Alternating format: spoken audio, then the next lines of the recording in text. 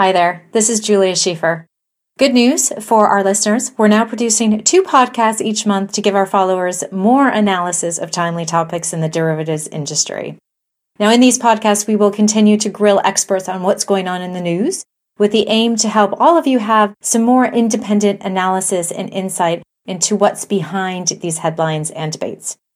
And we could actually use your help. If you have a topic you want us to cover or an area you need more information on, please let us know at editor@derivasource.com.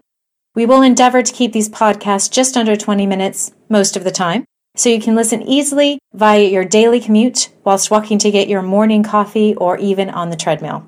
Thank you for listening, and I hope you enjoy our podcast.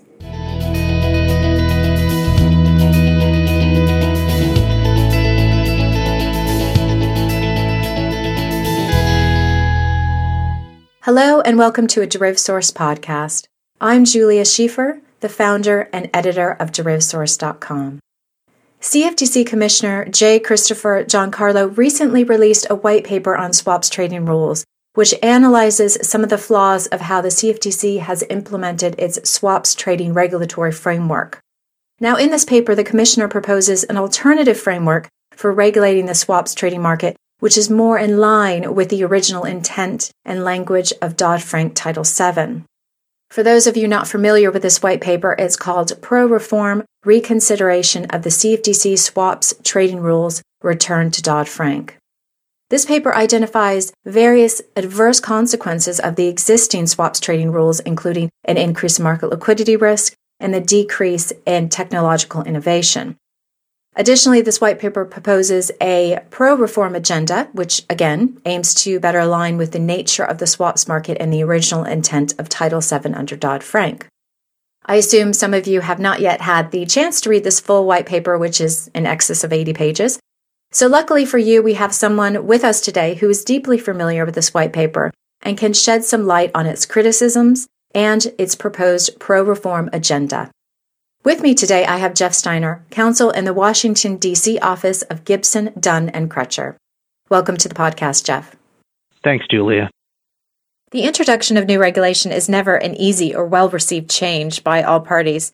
So why are SEF rules under fire first? Why focus on swaps trading rules rather than, say, CCP clearing rules?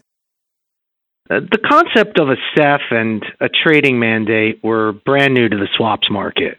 Sure, market participants utilized electronic platforms in the years leading up to Dodd-Frank, but those markets really developed in an organic fashion, and they weren't subject to a trading mandate or restrictions on a particular trade execution method.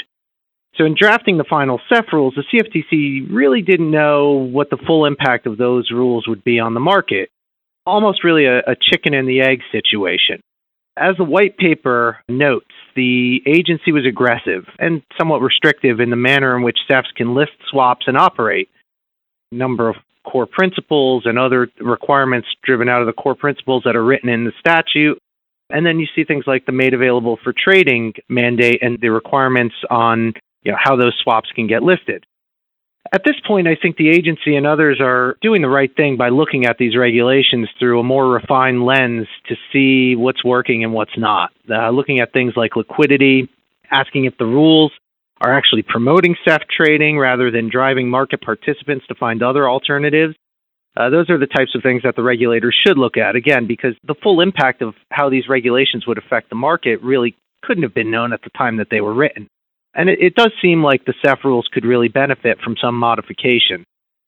With respect to the CCP rules and why those rules weren't looked at first, I think you can contrast the SEF trading rules from the clearing rules. For the most part, mandatory clearing rules have worked pretty well for U.S. market participants. Part of that probably has to do with the fact that many market participants were already clearing swaps. For example, in the credit space, folks had been clearing credit default swaps for years, even before the CFTC mandated that they be cleared. So the transition was a lot easier and I think a lot more intuitive for market participants to accept than this brand new SEF trading and mandatory trading regime that came out. In the white paper, Commissioner Giancarlo mentions several adverse consequences of the current swap trading rules. What are the consequences mentioned that you believe to be of most concern and why? I think liquidity issues are a really big concern. I think the white paper really focuses on those liquidity issues. Fragmentation, for example, is harming liquidity and sending capital overseas as non-U.S. persons are looking to trade outside the U.S. on less restrictive trading platforms. We're seeing separate liquidity pools develop for U.S. persons and non-U.S. persons, and the risk is that once this fragmentation develops, and it already has developed to some extent, you aren't going to see those markets come back to the U.S. Further, the white paper notes the issues surrounding the effects of regulatory action to curtail the use of name give-ups for its impact on market liquidity, which is a really interesting concept brought out in the white paper. That is, would sell-side dealers remove liquidity from the market as a result of restrictive requirements on give-ups? I think another big concern is the hindrance of technological innovation. The SEF trading rules presume that there are only two acceptable methods for executing what's known as a required transaction, that is one that is subject to a trading mandate that must be executed on a swap execution facility or a designated contract market. And those types of transactions, those required transactions, are required to be either executed on a central limit order book or with an RFQ process. As the white paper explains, there may be better execution methods that provide for greater transparency and better pricing that wouldn't be permitted as an acceptable execution method. I think just thinking about it, it could vary by market, by products, by a number of different factors. That one execution method, one that we haven't thought of now, may actually be more efficient. Just thinking off the cuff about some of the technological innovations that we're seeing with virtual currencies and blockchain technology, I think one would think that such technology or something similar to that type of technology could find its way into the execution of derivatives transactions. So I guess to an extent, disincentivize innovation that would allow for improved execution methods that may actually lead to more transparency, easier oversight for regulators. I definitely feel like anything that could restrict any of this type of innovation would certainly be a concern. The proposed alternative to swaps trading framework is extensive, and it ranges from a focus on proficiency of market participants to increasing the flexibility of execution. Out of the various different proposals, which changes do you think are the most realistic and will have the greatest impact? I'll start out by saying I do think that the changes in the white paper are intended to operate as a package. I think Commissioner Giancarlo makes that point very clear. But I think that said, the change that would probably have the greatest impact would be permitting the more flexible execution methods. Allowing other execution methods could help with market fragmentation issues, liquidity issues, and wouldn't stifle innovation. And I think a number of other fixes that are referenced throughout the white paper could see some improvement based on allowing for more flexible execution methods. I also think it's realistic to expect to see some change on this front as Europe and the SEC in the United States have indicated more flexible execution methods. So harmonization with other rule sets could help to drive that change. I think another issue that the CFTC should consider and re-examine, and is mentioned in the white paper, has to do with the made available for trade, or what's known as the MAT process.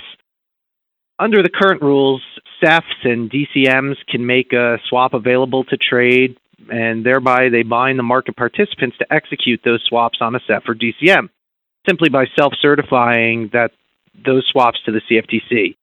This is a process that's served the futures market very well over the years, but the CFTC in this case doesn't need to follow a process for the determination. And the swaps market, as is highlighted throughout the white paper, is different than the futures market. It's a global market. There's fungibility between contracts, and I recognize that the industry certainly has resource constraints that have been highlighted over the years.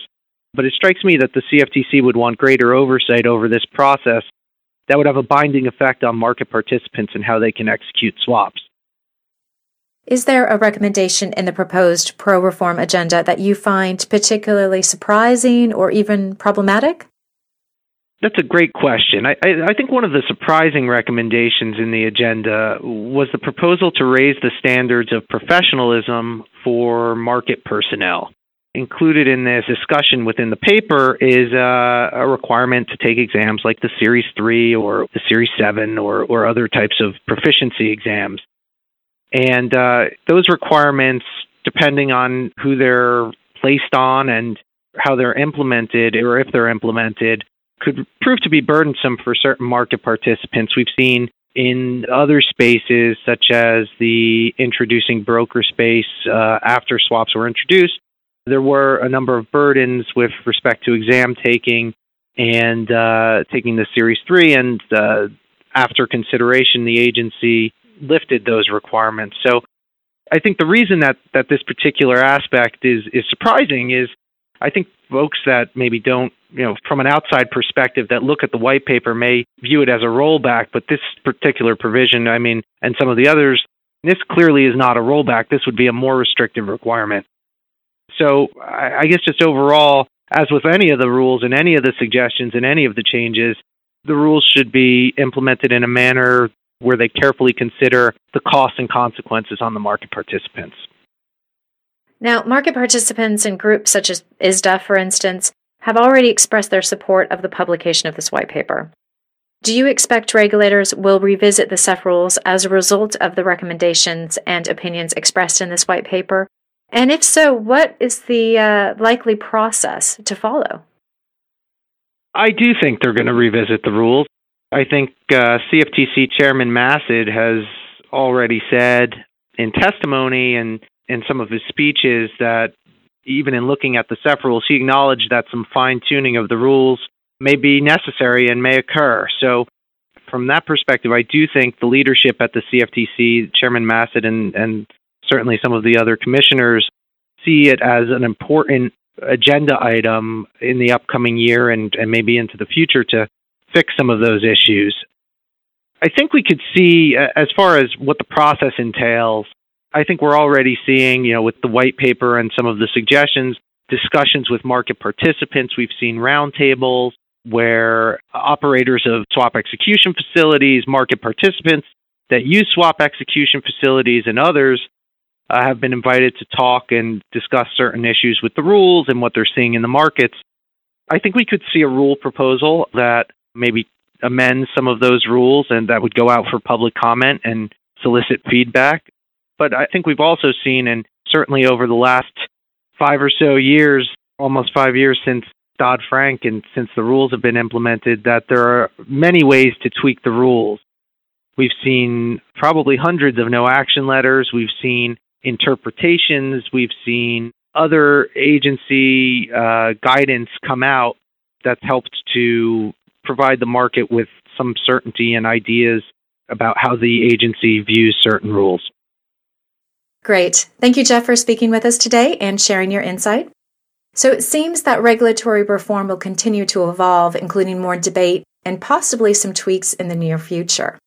And I'm curious if you out there, our listeners, believe this to be true. In fact, we're running a very quick and anonymous survey on this very topic, so please do go to the podcast notes page on derivasource.com where you can participate in this very short survey. Otherwise, thank you for listening to today's podcast. Tune in soon for more expert analysis and interviews on timely topics. Please also look to our podcast notes page for more information on this topic. Thank you again for listening. Join us next time.